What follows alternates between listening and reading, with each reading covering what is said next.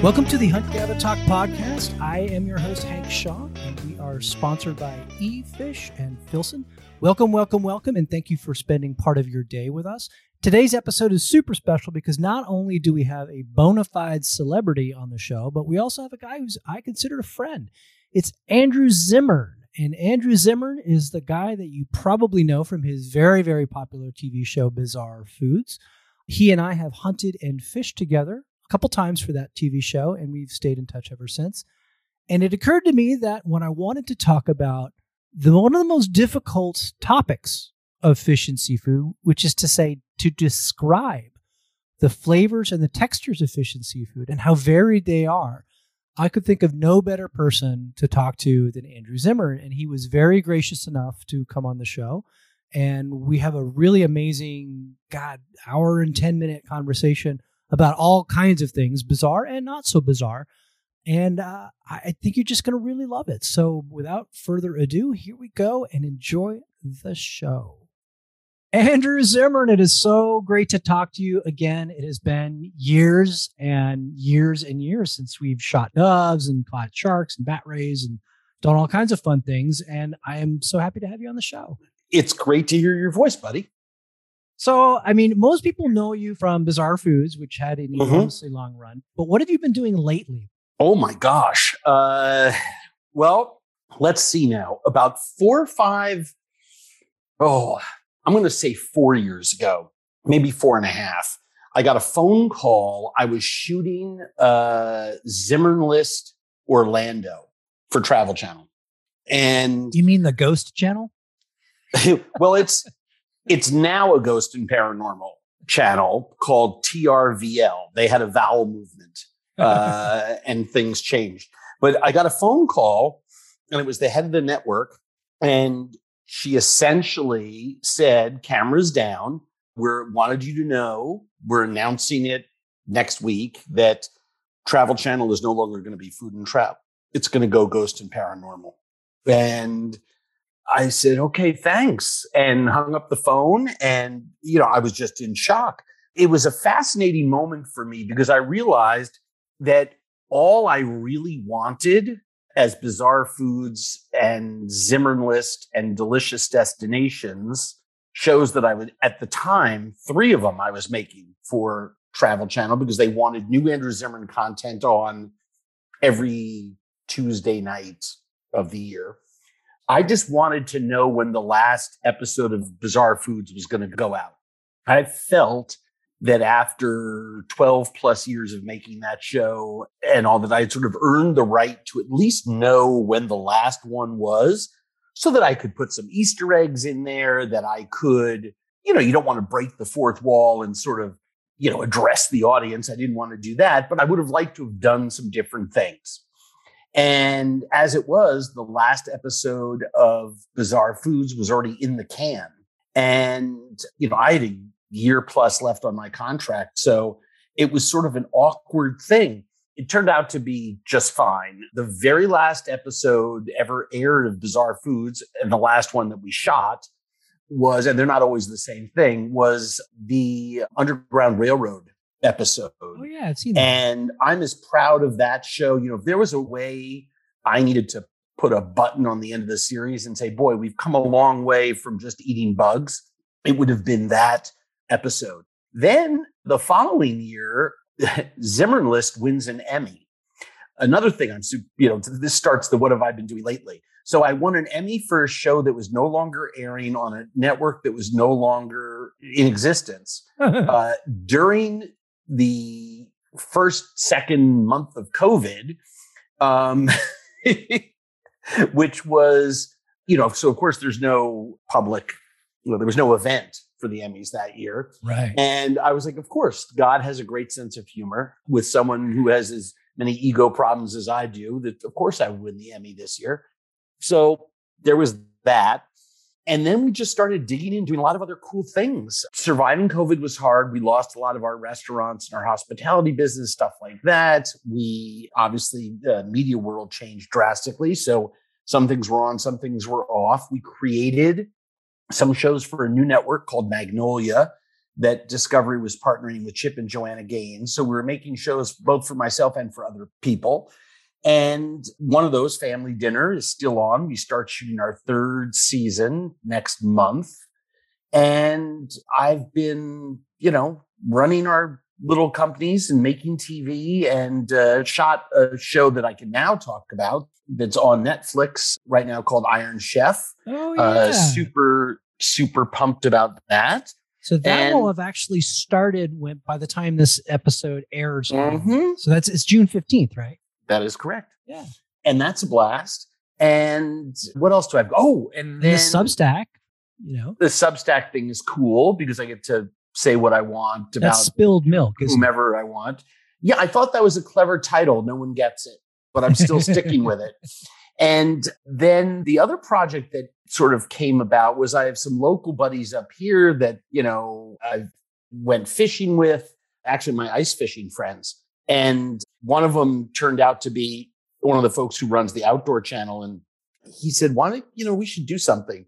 And the least popular format of television these days by ratings are dump and stir shows. They used to be the highest rated, but food competition shows sort of knocked the stand and stir shows to the side. And travel. I still miss Emerald. Emerald Live was a great show. It was a great show. Great show. And there are other great, it really depends, I think, on who it is, right?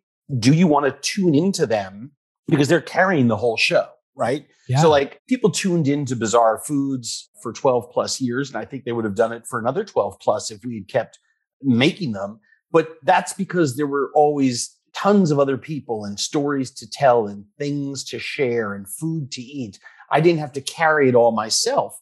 If you're standing and cooking in front of people for a half an hour, it's your show. They better want to just watch you. And despite the fact that that has become a challenge for a lot of producers, we pitched them on a stand and stir show called Andrew Zimmern's Wild Game Kitchen that has been tested now all summer long on digital on Outdoor Channel. You can see what are called episodes, but they're really just recipes, 8-9 minutes long. Gotcha. And then they're being packaged as half hours for linear premieres beginning September 19th. And so for everyone, and I'm assuming all your listeners are Outdoor Channel people one way or another, check it out. They'll be able to watch them at outdoorchannel.com or on linear if Outdoor Channel is part of your bundle on your, I guess, on what we're still calling televisions. Are we still calling them televisions? For at least 8 more months. On your monitors, however you're watching. And that's been just fantastic. It's just a chance for me. And you were someone very, very important in my own personal sort of growth when it came to cooking what I hunt, catch, kill out in the wild, forage. I'm not sure you remember it, but I think it was when we were in I forget, we were one part of San Francisco Bay. Yes, this is the sharks and we bat were rays. fishing. Yep. And you used some in the show, but you gave me a small jar of I think it was seaweed salt that you had made. Yes, which is hilarious. That stuff is now being marketed as green salt, and you can see ads for it all over the place. Correct. If you only knew then what we know now. But, I sort of looked at that and, we had shot TV and we had had the chance to cook together before, but there was something about the seaweed salt that made me say to myself, something, people really are, not only do they need to know that when grandma took grandpa's pheasant and chopped it up and threw it in the crock pot with 2 cans of cream of mushroom soup and cooked it for 8 hours.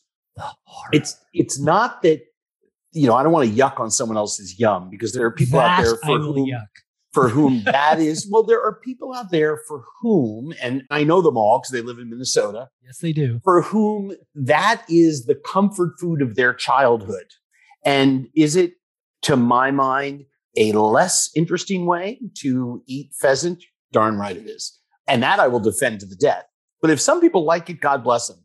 but they need to be presented with more options. You've done that brilliantly in your books and in all the other mediums in which people, find Hank Shaw info. But, I'm like, I have stuff to contribute to that genre. I like to cook certain things, and I don't want people to think their only option is a crock pot. And so I thought, okay, this is going to be fun. And so we started doing that. We've shot 2 quote unquote seasons of it, or pods of shows. We're going to do a 3rd and a 4th in the early fall. And then they're just going to start rolling them all out sequentially starting September 19th. And it's a blast. It's really cool. I was actually looking at pictures the other day of my pheasant dish and thinking about defrosting. I have 1.5 birds still sitting from last fall in my freezer in the garage. And, in Minnesota, it's a cold, rainy day out. And I knew I was talking to you, so it's probably why I was thinking about it. And, I just did a very simple recipe where, I quartered the birds and removed some of the backbone and other bones and just pan-seared them, and then deglazed the pan with Armagnac and apple cider and diced apples and apple cider vinegar, and let the breasts just cook in there for a couple of minutes, pull them out, let the legs and thighs cook in there for about another 20, 30 minutes until they're tender, put the breasts back in. There's some shallots and, tablespoon or 2 of brown sugar in there.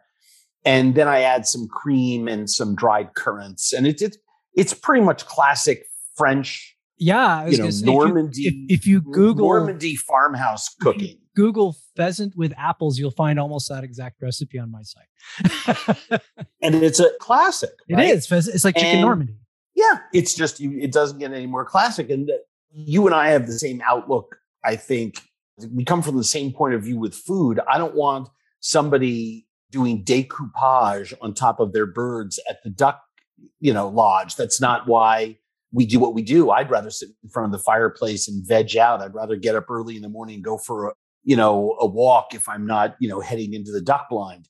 But there are so many interests. I mean, look, you get this all the time too. There's so many people who are like, well, I just breast my geese out. And I'm like, you mean you don't take the legs and thighs and braise them and do a curry with them, or confit them, or any one of 100 other things you can do with beautiful goose dark quarters? And they don't have to be complex recipes. And so it's a blast. It's fun. So that's what I've been up to lately. Well, cool. Hunt Gather Talk is brought to you in part by eFish. Are you ready for summer? eFish delivers only in-season, never frozen, wild American caught seafood right to your doorstep. How do they do that? eFish doesn't have a warehouse full of fish. Instead, their Harvester Direct seafood ships your order directly to you from the source. This means that in most cases, your order is still swimming when you place your order. The fish goes straight from the dock to you overnight. It doesn't get much fresher than that unless you catch it yourself. But most importantly, with eFish, you can always be sure that they've put harvesters and our oceans first. What does that mean? Small boat operations, hook and line caught fish, and their products are never treated with chemicals. Truly handled with care from the minute it's hooked until it arrives at your doorstep. At eFish, they want you to see food confidently. So if you want access to Harvester Direct in-season seafood that is always fresh and never frozen, check out efish.com. That is e-fish.com. Get $15 off your first order with my special coupon code HuntGatherTalk. That coupon code is HuntGatherTalk. Once again, that's e-fish.com. Let's talk fish, because this is a fish and seafood season. And the reason I wanted you to have on, not only because we haven't talked in forever, and I did want to figure out what's Andrew doing these days, but it's also like I can't think of 2 other people who have eaten or tried as many types of fish and seafood as the 2 of us. I mean, I tallied it up before Hook, Line, and Supper came out, and I'm over 300 different species. Wowza. And I'm sure you're beyond that. And the thing that I wanted to really talk about is, why is it so hard for people to discuss taste and flavor? People have a very difficult time describing the taste of fish and seafood in a way that is harder for people to wrap their mind around than it is for people to discuss the taste of, say, poultry or red meats. And I think between the two of us, we've really covered an enormous range of tastes and textures of all different kinds of fish and seafood. And I kind of wanted to just run with that for a little bit. Well, I've got several reasons why I think that is, and then we can break them down deeper however you like. The first reason I believe is that there's no accepted nomenclature for it that exists, right? The way there are with certain other foods, right? And just the easiest one being wine talk, right? Mm-hmm. I mean, there's 75 adjectives that, wine geeks, notes of leather and currant and, old barn. And any port drinker will know what that port then tastes like, right? So we don't have an accepted nomenclature of it. I think part of that reason is reason number two. Animals, for the most part, taste of what they eat and where they live. And I think that not only have people not eaten a lot of seafood, which we'll get to in a second, especially in terms of varieties of it, but they have a very hard time describing some of the flavors of things that other sea creatures eat. And remember, there's whole swaths of seafood that, how do you describe flavors of certain types of bivalves? There is some language now around oyster eating, right? Mm-hmm. Copper and celery and river rock and, things like that, because it's oysters from, 200 yards away from another oyster bed will actually taste different. There was a need for oystermen and for oyster wholesalers and oyster retailers to tell their customers what the difference was between oysters that sat in one estuary with another that was a couple hundred yards away. And there was a big flavor difference. And let's face it, oysters are the wine of the seafood world. 100%. And, for the most part, clams taste the same. You'd be hard pressed to put a little neck clam or a cherry stone from Rhode Island next to one from Maine and have someone tell you where they were from or what the difference was. But there are many people who can do that with oysters. I can absolutely do it, not between Maine and Rhode Island, but I can do it between Rhode Island and North Carolina. Oh, for sure. For sure. And there are huge differences between East Coast and West Coast, or West Coast and Gulf, right? Just take razor clams, Western razors and Eastern razors. Oh, yeah, for sure. Well, I consider razors to be an entirely different category, when it comes to flavor. But then the other, and I think this is possibly the biggest reason, and let's just talk about our primary audience, of national listeners here. In America, we still eat the same 5 or 6 sea creatures over and over and over and over again. Those 5 or 6 sea creatures have, for the most part, become incredibly commoditized. Insanely commoditized. And so for most people, because of the limited number of seafood that they eat, right?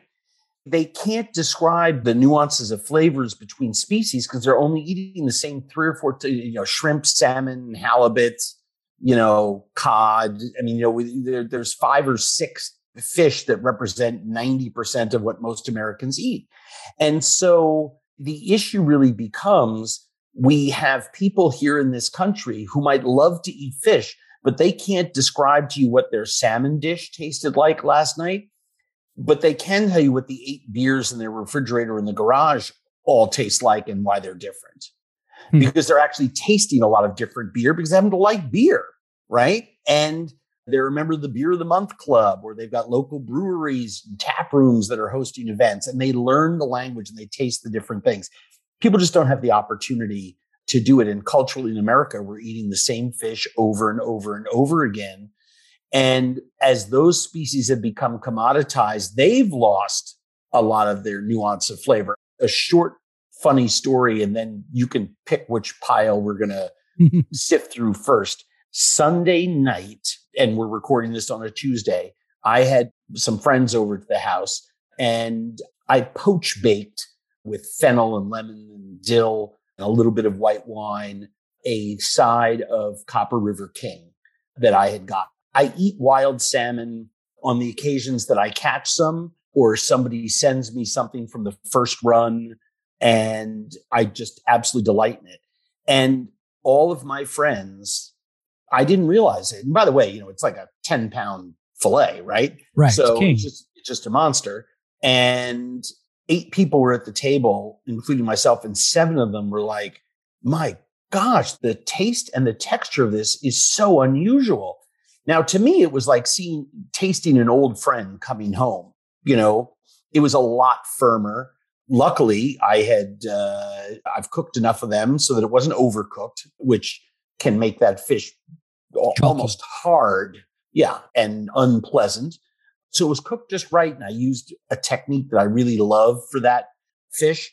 And especially one for, I trimmed away the belly and the scraps and things like that, and really just had a rectangle of top loin plus a piece of the belly that extended down, but not the lower belly. And, I realized these people have been eating so much farm salmon, which I'm a big proponent of aquaculture. I think we need to eat wild and aquaculture, and also eat food from, nutraceutical food from a can every once in a while if we want to repair our food system. I think there's 12 ways to do it, not one answer to everything. But I like to eat wild fish and I like to eat farm fish. And I realized I go out of my way to eat wild fish. And I'm also in places where I'm eating wild fish and my friends aren't, but they love salmon, and they saw this wild fish as the outlier flavor texture. And I was fascinated at that. I was almost in shock. I said, this is what a wild fish tastes like. Well, no, that's what a Copper King spring run salmon tastes like. Well, that's true. That's true. And that is different. So it's a great place to start, because this is an area where there is a pretty considerable amount of public knowledge of texture and flavor differences. And that's salmonids in general. Yep. So, the salmonids, for those of you out there who don't know, are all of the salmon, all of the trout, all of the char, all of the whitefish, and all of the grayling. And so all of those fish are genetically related, and they're all relatively soft fish with a high oil content. And that oil content is, can be as low as certain trout are very low, and pink salmon are pretty low, to all the way to, there's a particular strain of lake trout that lives in Lake Superior that can be 50% fat by weight, which is unreal. Like, you can set them on fire. It is. I've done that. I've also had friends do that and call me, why is my fish on fire? I've had people have so much fat drip into us when they tried to be smoking it, that it leaked. So much fat pooled up in the bottom of their electric, little smoky smoker, that it set the smoker on fire or shorted it out. And I was like, oh my gosh. But yeah. And of course I live in Minnesota, so that fish is not that far away from me. Exactly. So I think, especially like, you talk to anybody from about Northern California to the, really the Arctic Circle in my part of the world, and there are strong and set and firm opinions about not only the different species of wild salmon, but the runs. Mm-hmm. And so, for example, here where I live in Sacramento, we can't fish them anymore, but we could fish them when I first moved here, because they're just, numbers are not very good anymore. But when you could fish them, the spring run Sacramento King salmon, and this is true in the Columbia as well, and it's true in really every single case. When you have a spring run salmon of whatever species it is, and it's typically kings, but not always, that particular fish's survival strategy is to get incredibly fat, usually on krill out in the ocean.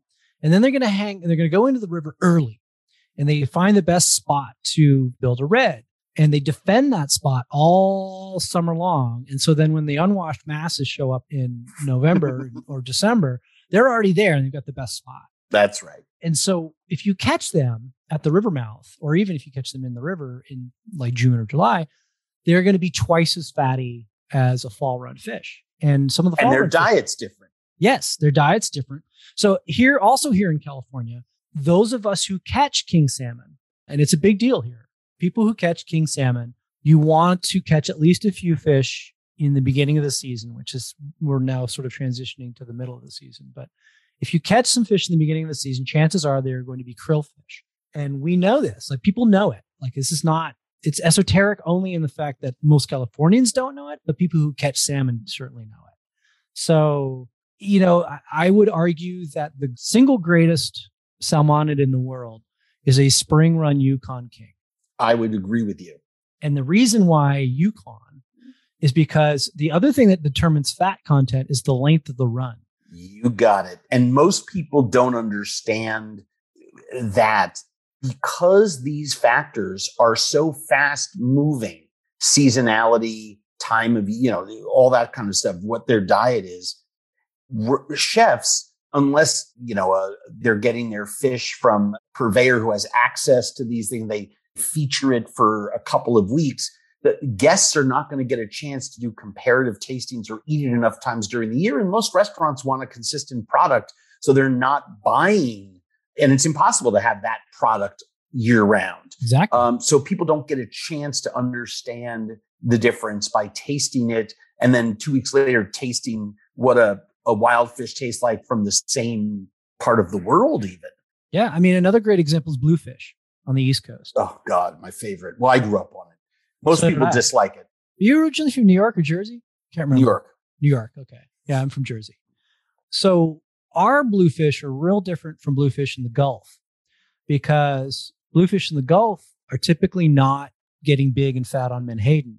And they're getting fat on other things. And so they're lighter in color and a little bit less oily than the big bunker eating bluefish that you and I used to catch. You mean monster blues? Oh my God. I caught a 25-pound bluefish in the middle of the night once. It was like a Nantucket sleigh ride. That's a big ass bluefish too. It is. My childhood was spent with my father. We were there surf casting for striped bass. Jones Beach? No, out in Long Island on the South Fork. All the way out. Okay. And this is during the 60s when I was 6, 7, 8 years old.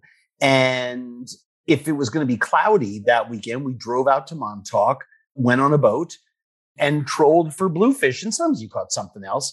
But my gosh, was that and my father loved smoking the bluefish, then making the, homemade bluefish pate, cleaning the bluefish, which was a must in my father's mind, to lower some of what a lot of people thought of were off-putting flavors. And then he used a lot of Portuguese and Spanish style recipes to serve to guests because he would have these big dinner parties at night. And so that included things like cooking them in parchment with lots of herbs and a splash of wine and olive oil and tomato and garlic and onion and a pinch of saffron. And because the bluefish does have a stronger taste and it stands up to those things very well, whereas why bother doing that to halibut or flounder, right? Exactly. And actually, that's a good segue too. Let's talk about these, what I call gray fish. So I basically separate all fish into 3 categories in hook, line, and supper, into white fish, lean and fatty, gray fish, which are all fatty to some extent, and then the orange fish, which are the salmonids. So we're talking herring and anchovies and sardines and mackerel and bluefish and tuna and jacks. I could just stay here with you all day long. I think right there with the gray fish. Yeah, I think there's a few others that I'm missing, but nothing I'd rather eat than the first run of smaller mackerel that get pushed in by all the big predators when I'm up in Maine at times during the summer, the first sardines of the year, the first herring of the year, if you're lucky enough to be in a country like California. Holland. We get them in San Francisco Bay in January. But you know how to prepare. They will literally gut them, take the heads off, skin them, leave them on the center bone, and brine them for 10 to 14 hours and sell them as is, pulled out of the brine. They'll have them in the buckets and they'll pull them out and serve them to you in little paper boats on the streets of Amsterdam. Oh, that's cool. With minced onions and capers on them and a wedge of lemon. And that's it. And most people, including myself, the first one you eat unadorned, you just lower it in your mouth and pull out that bone because it comes right off. And it's just so delightfully fatty and sweet and just pulls away as if it's been cooked. And it's not the brine that's doing that. It's just the fat content because it hasn't gone into the lean, warmer water months there as they come out of the North Sea. And oh my gosh, it's just, I love herring, love sardines, love mackerel, roasted in an open fire situation, there's nothing that I enjoy more. I would agree with you. I think every chef listening to this would probably agree with both of us. I think there is a strong divide between habitual eaters of fish. And I'm talking about people with ecumenical tastes like you and me. I mean, not somebody who eats, oh yeah, I eat fish every week, but it's always perch or walleye. If you've had lots and lots of different kinds of fish, virtually all of us have at least one so-called gray fish that we're like, yeah, it's really, really, really good. But most of the people listening to this will wrinkle their nose at fish like that we're talking about. Yeah. And I have some ideas. Yeah, I want to hear your theory first. Hey, everybody. I wanted you to know that this podcast, Hunt, Gather, Talk, this season 3, is a companion to my latest cookbook, which is Hook, Line, and Supper. Hook, Line, and Supper is probably the only fish and seafood cookbook you're ever going to need. It is a comprehensively written, lushly illustrated book that covers both freshwater and salt. And it is kind of the crowning achievement of what I've done in terms of all of my cookbooks over the years, because I have been fishing for decades and decades and decades, and I have fished all over the country, and I have eaten basically anything that lives in the water. And you are going to find that expertise in Hook, Line, and Supper. I wanted to give you guys, as listeners of my podcast, a special offer. If you go to my website, which is Hunter, Angler, Gardener, Cook, you can get to it at huntgathercook.com. And you go to the buy the book section and you buy a copy of not just Hook, Line, and Supper, but any of the books on that website, you will get 20% off your checkout by using the coupon code HuntGatherTalk. So once again, if you are interested in buying the cookbook that underlies this podcast, go to my website, which is Hunter, Angler, Gardener, Cook. That is huntgathercook.com. And go to the buy the book section and use the coupon code HuntGatherTalk. And that will give you 20% off your order. One more thing, if you buy 3 books or more, I will upgrade your shipping to UPS from Media Mail, which will get it to you much, much faster. Again, the coupon code is HuntGatherTalk on my website, Hunter, Angler, Gardener, Cook. It's huntgathercook.com. And thank you for listening. Here in the Midwest, I live in Minnesota, transplanted from New York. I'm 60. I spent the first 30 years of my life in New York and the last 30 years of my life here in Minnesota. And I can't tell you how many people eat fish in my house, and because I serve it a lot, and they're shocked. And when some people would say interrogate, I consider it polite conversation. It goes back to a distaste they have from fish that sat around for a couple days before grandpa froze it in a block of milk in the chest freezer, because for some reason, that's just what they did, right? So fish at less than peak, stored improperly, not necessarily cleaned the right way, gets frozen and then gets defrosted. And of course, it's going to have some off-putting flavors, having nothing to do with the fish itself, but in fact, having to do with the age and the handling prior to it going into the freezer. And a lot of kids in the Midwest grow up saying, oh, yeah, don't like it. I'm not a big fish person, they'll say. And then I'll serve them something and they'll be like, my God, I had no idea. So I think that's one reason. The other thing is that when you talk about those gray fish and also a lot of the salmonids, you are talking about fish that have a fat content that translates to a certain type of flavor that either is resolved by cookery or is eaten for that kind of enjoyment, right? I like eating eel. Most people only eat eel at the sushi bar where it's been steamed for several hours, then broiled or grilled, and then basted with a sweet and salty sauce that people become addicted to because it's delicious. And they say, oh, I love eel. But then if you actually catch an eel, take it out of its skin, cut it up into, 4-inch lengths and grill it until it's ready to come off the bone and just serve it with, a little bit of seasoning on it or brushed with lemon and butter. They look at you and they're like, my God, there's so much fat there and the flavor is, they say, strong. But what it really is it has a pronounced flavor. Those same people will eat aged beef. I'm talking about 60-day-old beef that is starting to get that blue cheese beautiful flavor. Little antique finish of cheese. It is I think it's the best expression of beef flavor that you can have, right? Before it becomes super cheesy, which I love, by the way. And they'll eat that beef and they love it and they appreciate it. But even a milder flavor present in a fish immediately triggers a thought in their head that there's something bad with it. For some reason, and this is my last thought, people think that some of those stronger flavors in fish equates into bad. It's why people won't.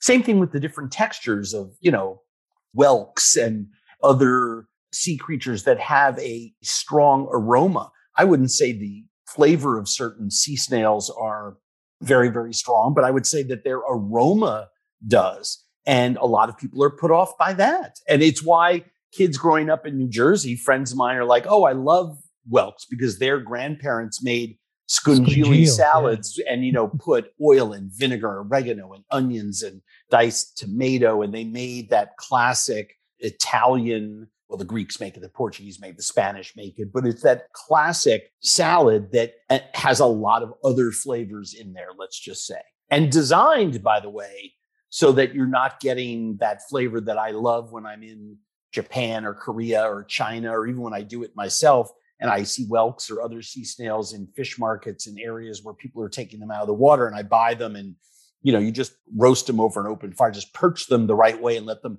simmer in their own shells and serve them with a bunch of toothpicks and let people just dip them in butter. There's nothing that I like better, but you're going to get a lot of aroma of those sea snails.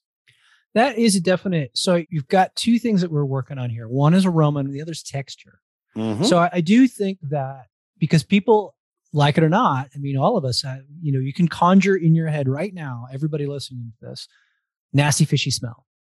Mm. And nasty fishy smell, especially saltwater fish, because they contain different substances than freshwater fish. A bad saltwater fish will always smell worse than a bad freshwater fish. Always. It ammoniates. Yeah, there's, oh God, I wish I can remember, where's Harold when you need him? Harold McGee.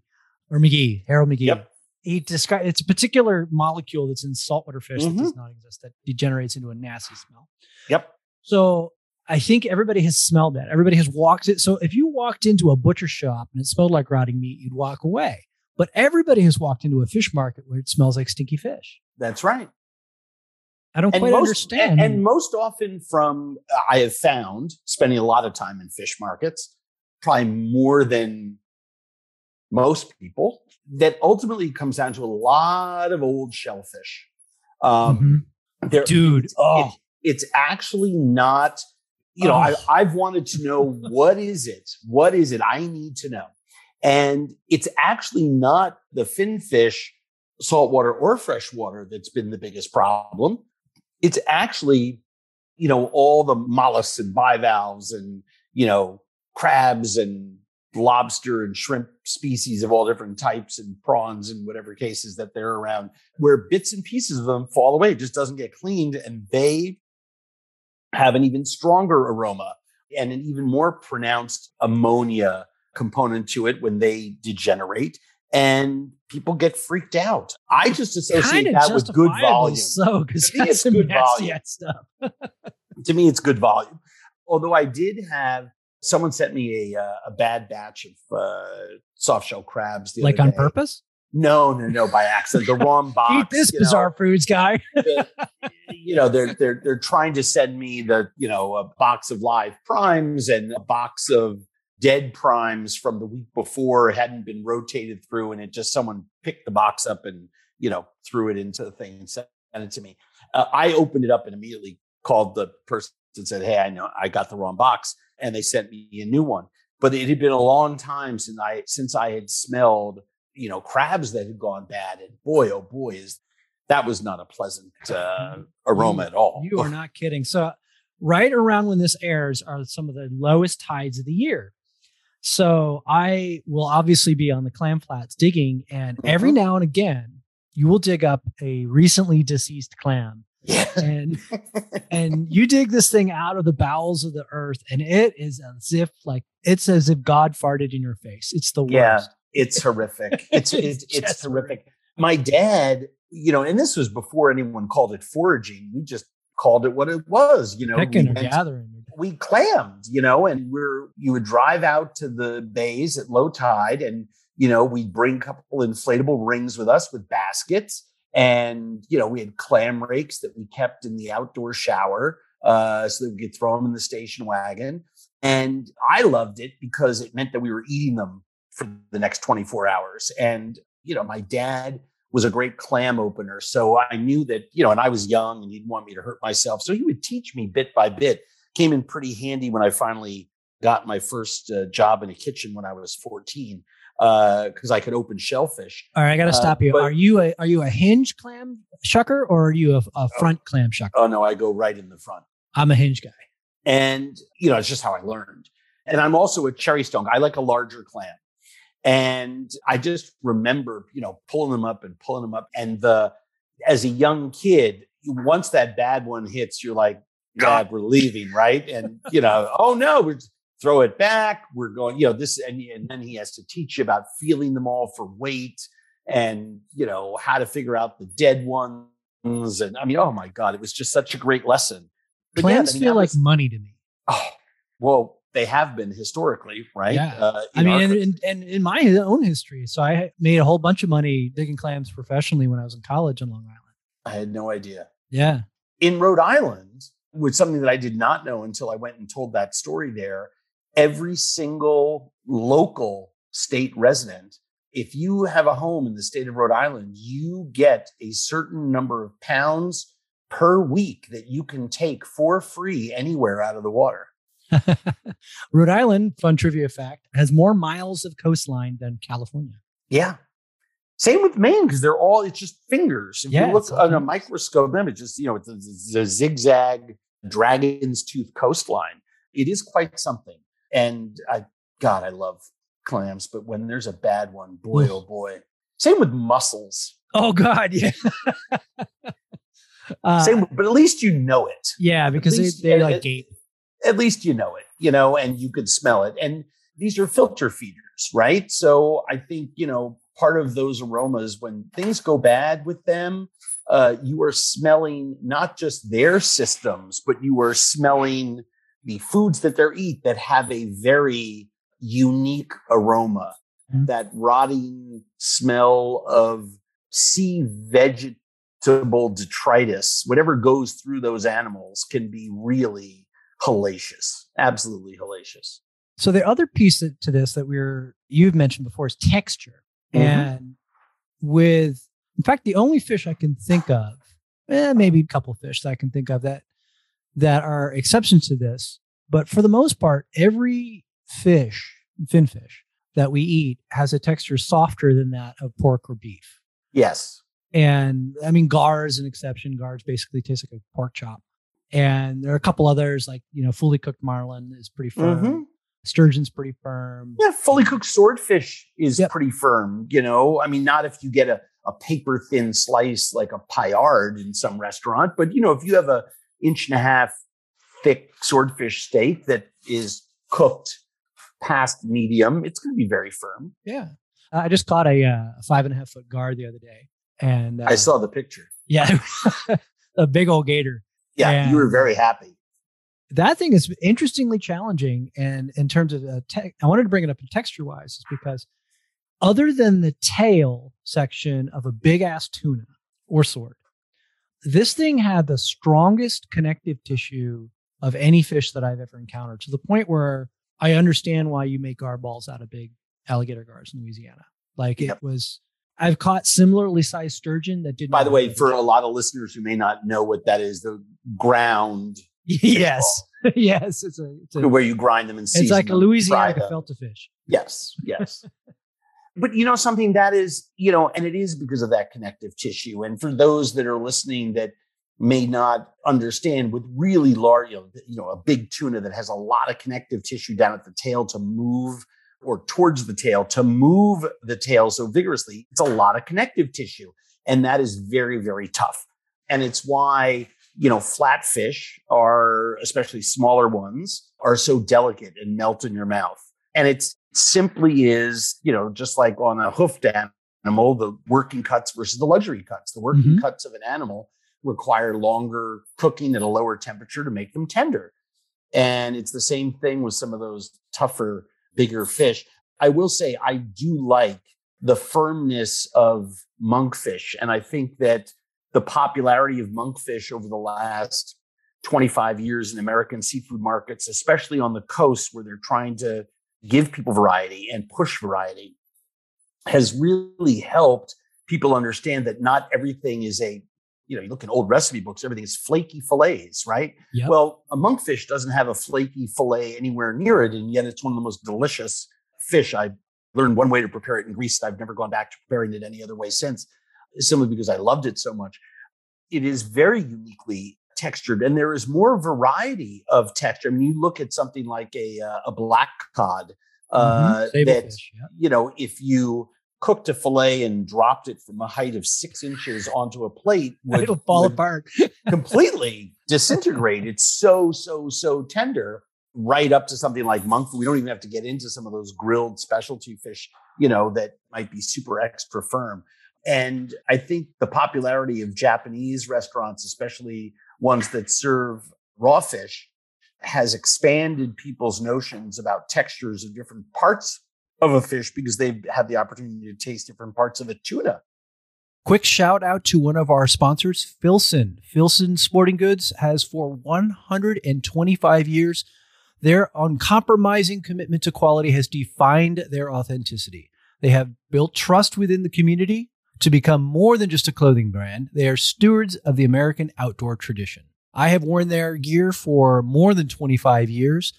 I've worn it fishing, hunting, and even in just regular foul weather. I am almost always wearing a Filson lightweight rain jacket when I'm fishing in rainy weather because it is at the same time light and waterproof. I love it to death, and you should check it out too. Now back to the show. What is the most off-putting texture and or flavor of fish and seafood that you've encountered? All of the rotted and fermented fish that I've eaten over the world. Some of it's just incredibly pleasant. Now, look, anything that's pickled is essentially, you're curing it, but it's also an experimentation in controlled rotting, right? Cheese is an exercise in controlled spoilage. I mean, just so everyone is thinking about it the right way. Fruit, when it's on a bush or tree, is ripening. The minute you pull it and let it, what we think of as ripening on our counter, it's actually just rotting, and it changes its flavor and texture. And around the world, cultures far and wide, on every continent, in every culture, including our own, let certain foods rot, sometimes to the point where they are inedible and eating them would kill you. But then eventually the bad bacteria is eaten by the good bacteria and you can eat it again. And these foods are highly prized for the methodology behind the rotting that creates nuances of flavor and texture. Stinkheads. I was going to say stinkheads are one of them. Hakarl in Iceland. I'm blanking on the Korean name for the fermented skate wing, which is probably the worst. Well, it's on par with the Hakarl, but I'm going to say it's worse only because I actually kind of liked the Hakarl after a while, served on buttered bread. Hakarl is a Greenlandic ice shark. Yeah, that is buried for 60 days in the ground, then cleaned, washed, hung to dry for another 30 days, then portioned into football-sized chubs, and then air dried. And it's got the texture of wax and the flavor of ammonia detergent. But awesome. the skate species that are used in Korea and eaten with pickled vegetables and shiso or betel leaves wrapped around them is an animal that's also uremic. It pees through its skin. So they let these things just rot for 2 days because the fillets of skate are very thin, small skate. And they let them sit at room temperature. In fact, the ideal place in a lot of recipes to make it yourself at home is to put the fillets in a pot and just set them on the back of your stove where it's nice and warm, in 80 degrees all day long. And 48 hours later to check it, you cut it into little squares and eat it. It's just absolutely horrifying. Again, very, very, very soft, but it's the ammonia stink that gets me. It actually creates a gag reflex for most Westerners that's very difficult to get past. People who live in these countries, whether it's, Iceland or Asia, certain parts of Asia, when they're little kids, they don't get a gag reflex from it because that flavor and aroma is around them. They've eaten it their whole lives.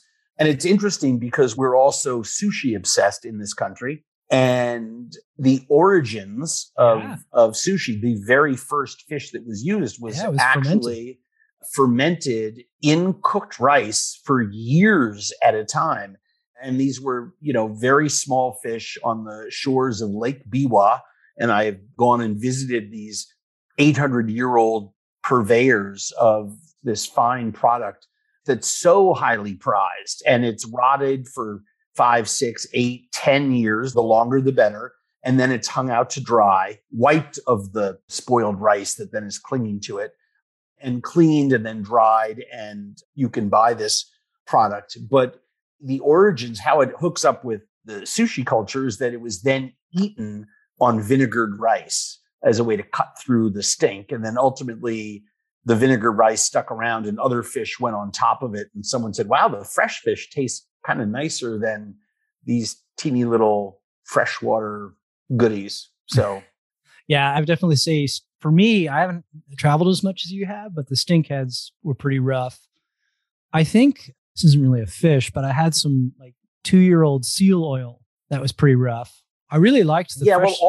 The fresh seal oil was good, but it's delicious. And look, whether it's walrus, seal, whale, sea lion, I've eaten all of their oils and fat with different indigenous people that have tags that they're able to harvest these animals. Yeah. And they're delicious plain or cooked. They're delicious rendered. They're delicious raw. I just absolutely love it. Now, you can't eat a lot of it because it can cause you stomach problems if you're not used to it, but it's delicious.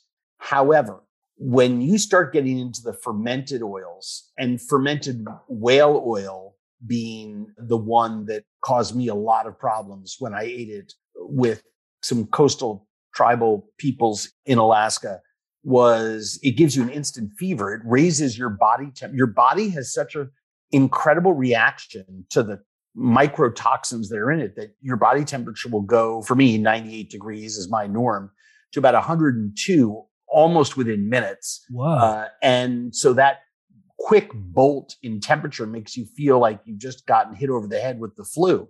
And they have to carry you outside and strip your clothes off and roll you in the snow to try to drop your body temperature down again. It's the only way to get you to feel like you're not going to die.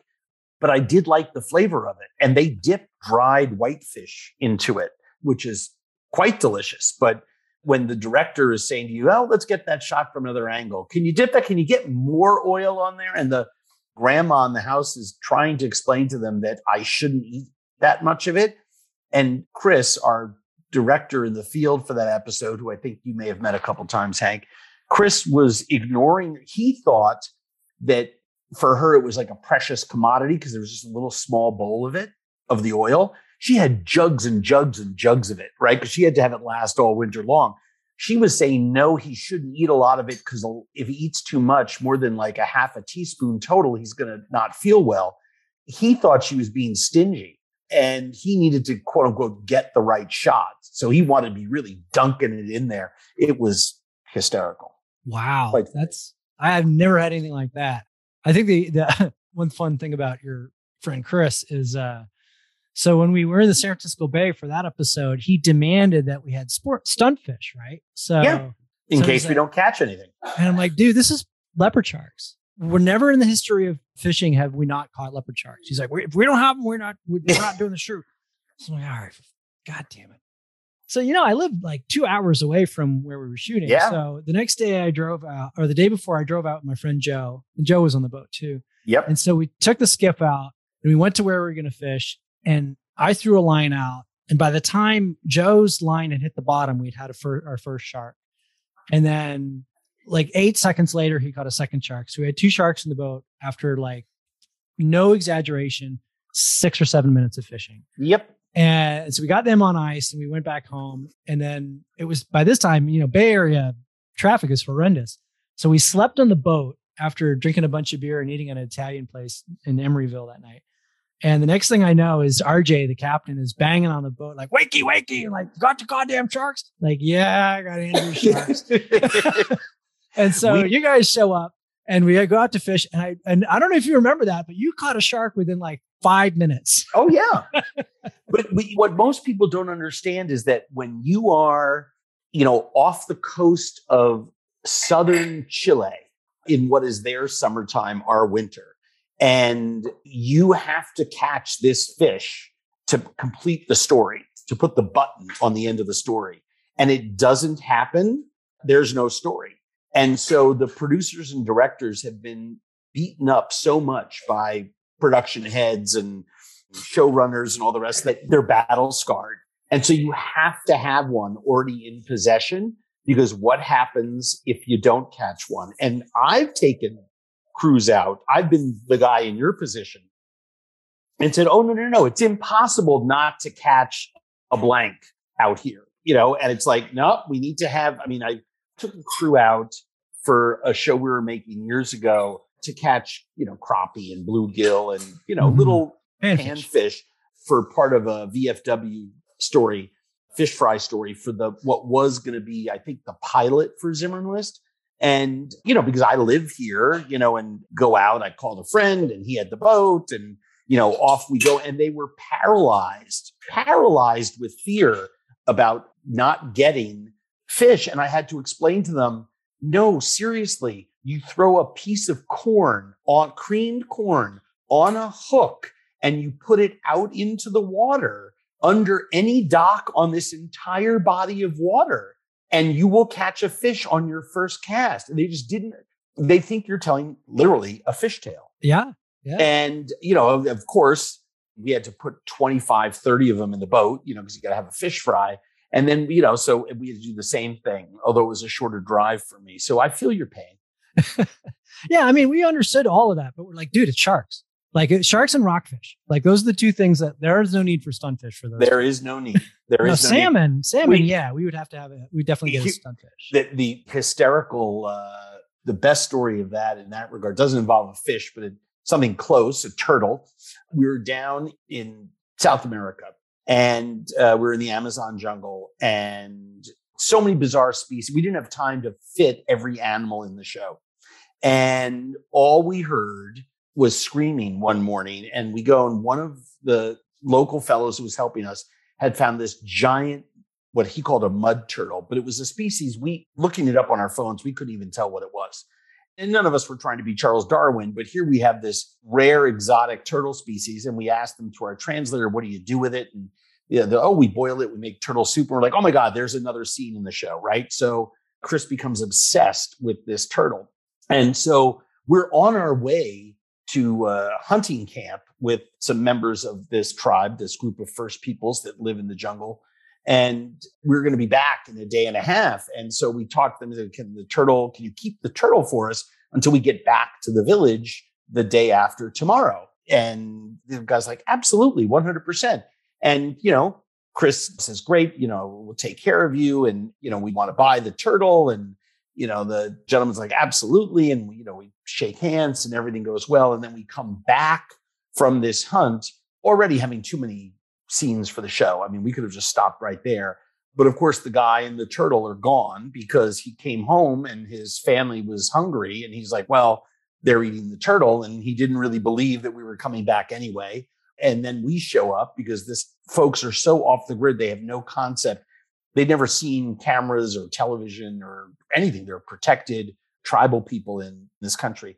And it was one of the most hysterical. Watching Chris go door to door trying to hunt for this turtle that was never found was one of the great joys of my life. I just sat in the lawn chair and watched him get more and more worked up. Run me to mention some snapping turtle next time I see him. I live on a pond. We just saw, I'll shoot you the picture. We have 40 pounders out here. And that's the easiest catch in the world. And we take them apart and fry up. We dry the meat and fry it much as you would fried chicken, buttermilk, and then, seasoned flour. And I just assume eat fried turtle that way as almost any other meat. It's delicious. But we put milk. I don't know how you do it. We take I mostly milk make jugs. soups out of them. Oh yeah, delicious for soup. We take milk jugs and seal them up, usually 2 or 3. Oh, jug lining. Yeah, rope around it, a really big meat hook, a 2-week-old pork chop on the end of it. Just let it rot in a bag outside.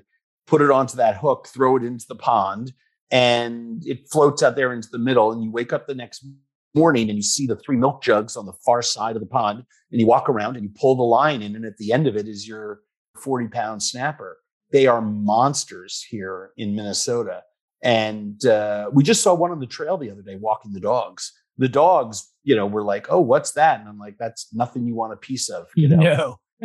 They're called snapping turtles for a reason. Yeah. Well, one in the show that I held up, because you can hold up smaller ones by their tails as long as it's at complete arm's length. Mm-hmm. And as we were doing a still photo, it leaned down and bit through the metal chair of the bass boat that we were on. Wow. Yeah. I mean, it was one of those old bass boats that had an aluminum metal chair coated on both sides with foam, those boat chairs from like the 60s. And it just bit right through 1/8 of an inch aluminum. I mean, right through it. And this was a small one, maybe 15, 18 pounds. Scary stuff. Yeah, it is. So before I let you go, I've eaten a lot of different fish and seafood, and a lot of it sort of blends together. The last thing I kind of wanted to talk about was sort of the highlights as opposed to the lowlights. And I just had snook for the first time. And I have to put snook in the bucket of some of the greatest fish and seafood I've ever eaten. Spot prawns are especially special. Easy. The things that are, there's a great sea of fish and seafood, so to speak, but there's going to be certain things that bounce out at you. Like snook is one. There's some that I'll literally never forget. Scamp grouper is up there. Like that spring run king salmon is definitely up there. I mean, I could probably go on, but it's a lot of fish and shellfish for me. It's a little bit less bivalves, but you're way more traveled than I am. And I'd be interested to see like if there's like, it's always places I can only have X thing. Yeah. Yeah. So langoustine are something that by the time they get to any city have degraded. They just have. It's impossible. You can't really keep them alive.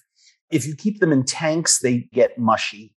People have tried that in Las Vegas, charged a fortune, and they're good, but not great. And then I've been in certain Scandinavian countries where, you're catching live and they're good, but they're not that big. And then I went to the Faroe Islands. The Faroe Islands are a group of islands. They are technically a protectorate of Denmark. Anyone who's in Scandinavia and does not spend the $49 for a 2-way ticket on the little puddle jumper to the Faroe Islands and spend 48 hours there is missing one of the greatest travel experiences you will ever have. I can't think of a more, people say Iceland is beautiful. I don't think it's anything compared to the beauty of the Faroe Islands.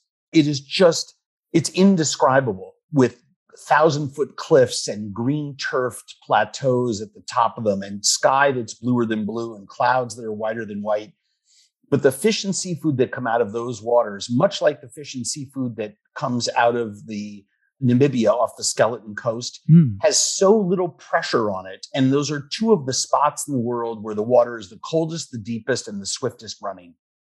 And we were on a langoustine boat, and the guy pulls up the first trap. And I'm not kidding you. They were the length of 1.5 pound Maine lobsters. And the guy twists the tail off, puts the raw tail right into my mouth and says, "Taste that," as he's shoving it in with his old calloused, crusty, blistered fisherman finger. And I've never tasted anything so delicious in my life. We went to his house that night where he cooked them up for us. And it was like an all-you-can-eat sort of thing. They were so plump and so firm. And I've never tasted langoustine of that kind in the world. Now, he sells his langoustine to 4 restaurants in the world. And you can probably guess what some of them are. Noma is probably one of them. However, Noma is one of them. However, he said to me in complete fairness, he says, we created a specialized box with tubes to hold them and, wet newspaper to hold and foam and this whole thing.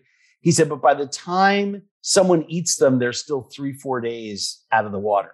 He said, you just can't get around it. And they're amazing, but they're not this amazing. He said, what you eat in my house is not replicatable anywhere else in the world, and you'll never taste anything like it. And he was true. It sounds a lot like spot prawns. Absolutely. And having caught my own spot prawns, and by the way, again, like oysters, we hauled up a trap and then moved the boat 200 yards and pulled up another trap. They were a different color, tasted different, looked different. Sure, they weren't coon stripes? Well, I said, I got the education right then and there, because he held up the coons and he says, no, these are just, from this one place, there's just so much plant life. This one place that we get them, they're always really dark and greenish brown colored. And once cooked, delicious and not that different tasting. Down in Namibia on the Skeleton Coast, there is, obviously the Namib Desert is there. It's one of those dangerous places on planet Earth for humans to exist because there are more poisonous animals in the Namib Desert than anywhere else in the world. Bugs, snakes, etc. And it's almost uninhabitable. And so the water on the other side, which by the way is very, very dangerous, right? It's near the Cape of Good Horn, the bottom of Southern Africa. And the waters run very fast. The waters are very deep and the water is very cold. So all the fish and shellfish that comes out of there we were eating 4-year-old oysters that were the size of small Frisbees. We were eating shrimp the size of my forearm. But most deliciously, and I love horse mackerel. I don't know about you, but in Japanese restaurants, you will pay a fortune for them, sometimes as much as $45 for a 7 or 8 ounce fish. And they were using them as bait to catch the other fish. And I said, you don't eat these? And even the locals were like, no, those are like garbage. Like, why would you eat that? That's how we catch the other fish. I'm like, because this fish is delicious. It tastes better than that other fish. So I cooked some and I ate some raw with them, and they were not as persuaded as I was. But to gorge on horse mackerel down on the Namib coast was unbelievable. There are certain spots in the world that have, look, in season to be in Lisbon at a restaurant like Ramiro when the first sardines of the year come in, or the first local shrimp, and they just cook them in oil and garlic in a small little cazuela and bring them right to your table, shell on. There are places that it really is a second to none kind of experience. And I'm lucky that I've had so many. In the Philippines, down in some of the southern islands there, places that are literally untouched, where that cliche of, the kids dive in the water and will sell you whatever they come up with for dinner. And you can, for another $1, they'll build a fire for you on the beach and cook it for you. Mm-hmm. There's nothing like it in the world. All of that being said, I think it still comes down to the simple pleasure. And, I'm going to have it in a couple weekends when I head up north of, catching a fish out of the lake with my friends, building a fire, roasting the fish whole, on green sticks, leaned in over the fire with our fingers, just charred skin and perfectly cooked flesh. You can duplicate those feelings anywhere. That's why the world of food and the camaraderie of sharing it with other people brings so much joy and happiness. That's what they say. They say that the best trout's the one that you caught 10 minutes before. That's right. Well, Andrew, thank you so much for being on the show. People, you are on the series of tubes that we call the internet. Social media wise, where are you most active? Where aren't I most active? Chef AZ. Your Substack is Spilled Milk, so follow that. Yep. And Chef AZ on Instagram, Andrew Zimmern on Twitter. But if people go to andrewzimmern.com, everything just pops up right there, and links to everything and all things. You can subscribe to our newsletter. You can see what we're up to. Navigation bar across the top takes you everywhere that I'm involved, including, most importantly, our partners page. These are not people who pay us. These are charitable organizations we support with so much going on in the world. These are organizations on whose boards I sit or who I support with my dollars. And we like people to know where they should be turning their attention. So check out our partners page at andrewzimmern.com. Awesome. Thanks a lot. I hope to wet a line or chase Me God's too. creatures with you at some point. Me too, my friend. You know where I live, and I know where you live, so When we're headed in one direction, we'll let each other know. exactly. All right, buddy, take it easy. Well, that's our show this week. I'm your host, Hank Shaw, and we are sponsored by eFish and Filson. Thank you so much for spending some part of your day with us. As always, you can reach me at HuntGatherCook on Instagram. You can find me at huntgathercook.com on the internet. That is my website, Hunter Angler Gardener Cook. You can read all about our interactions with food and nature and hunting and fishing essays at To The Bone. If you Google To The Bone and Substack, because that is the platform that it is on, you will find me and my partner in crime, Holly Heiser's interesting and cool and unusual essays that involve hunting and fishing and food and the interaction of us and nature. That's it for this week. I really hope you enjoyed it. I hope you have a good time out of doors this next week or so, because this is now being the time where everything is pretty much going on in terms of the fishing world. June is an awesome month for that. So good luck, tight lines, and I will talk to you soon.